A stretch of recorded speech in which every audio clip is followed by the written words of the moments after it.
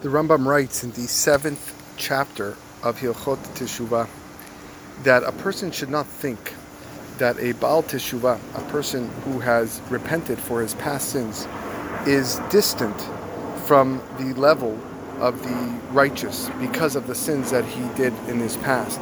Rather, it's not so. He's actually considered beloved in the eyes of HaKadosh Baruch Hu, as if he didn't even sin at all in his life. And not only that, but his reward is plenty, because he actually tasted what sin is like.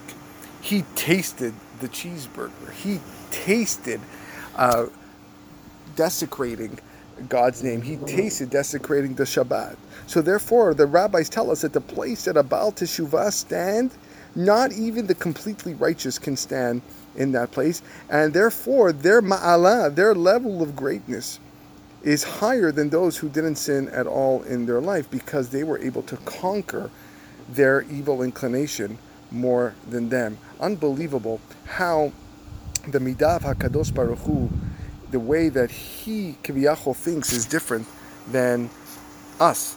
You know, normally, as human beings, when a person sins to his friend, or a person causes harm to his friend, even though he will ask for forgiveness, even though the person will forgive him, but nevertheless, that level of love, that level of endearment, of care between one another will probably never be the same if a person really caused him so much harm, because always in the back of his mind he's thinking to himself that, look, that person did something to me and it hurt me, and yeah, I forgive him, but it's never going to be the same. I'm never going to have that same amount of trust.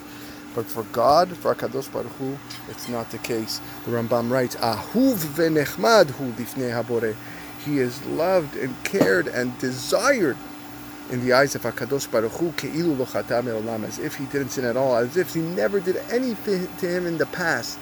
What a level a person reaches when he does teshuvah. And that's the greatness, that's the wonderful rahamim, compassion that HaKadosh Baruch Hu has for those who perform teshuvah for their past sins.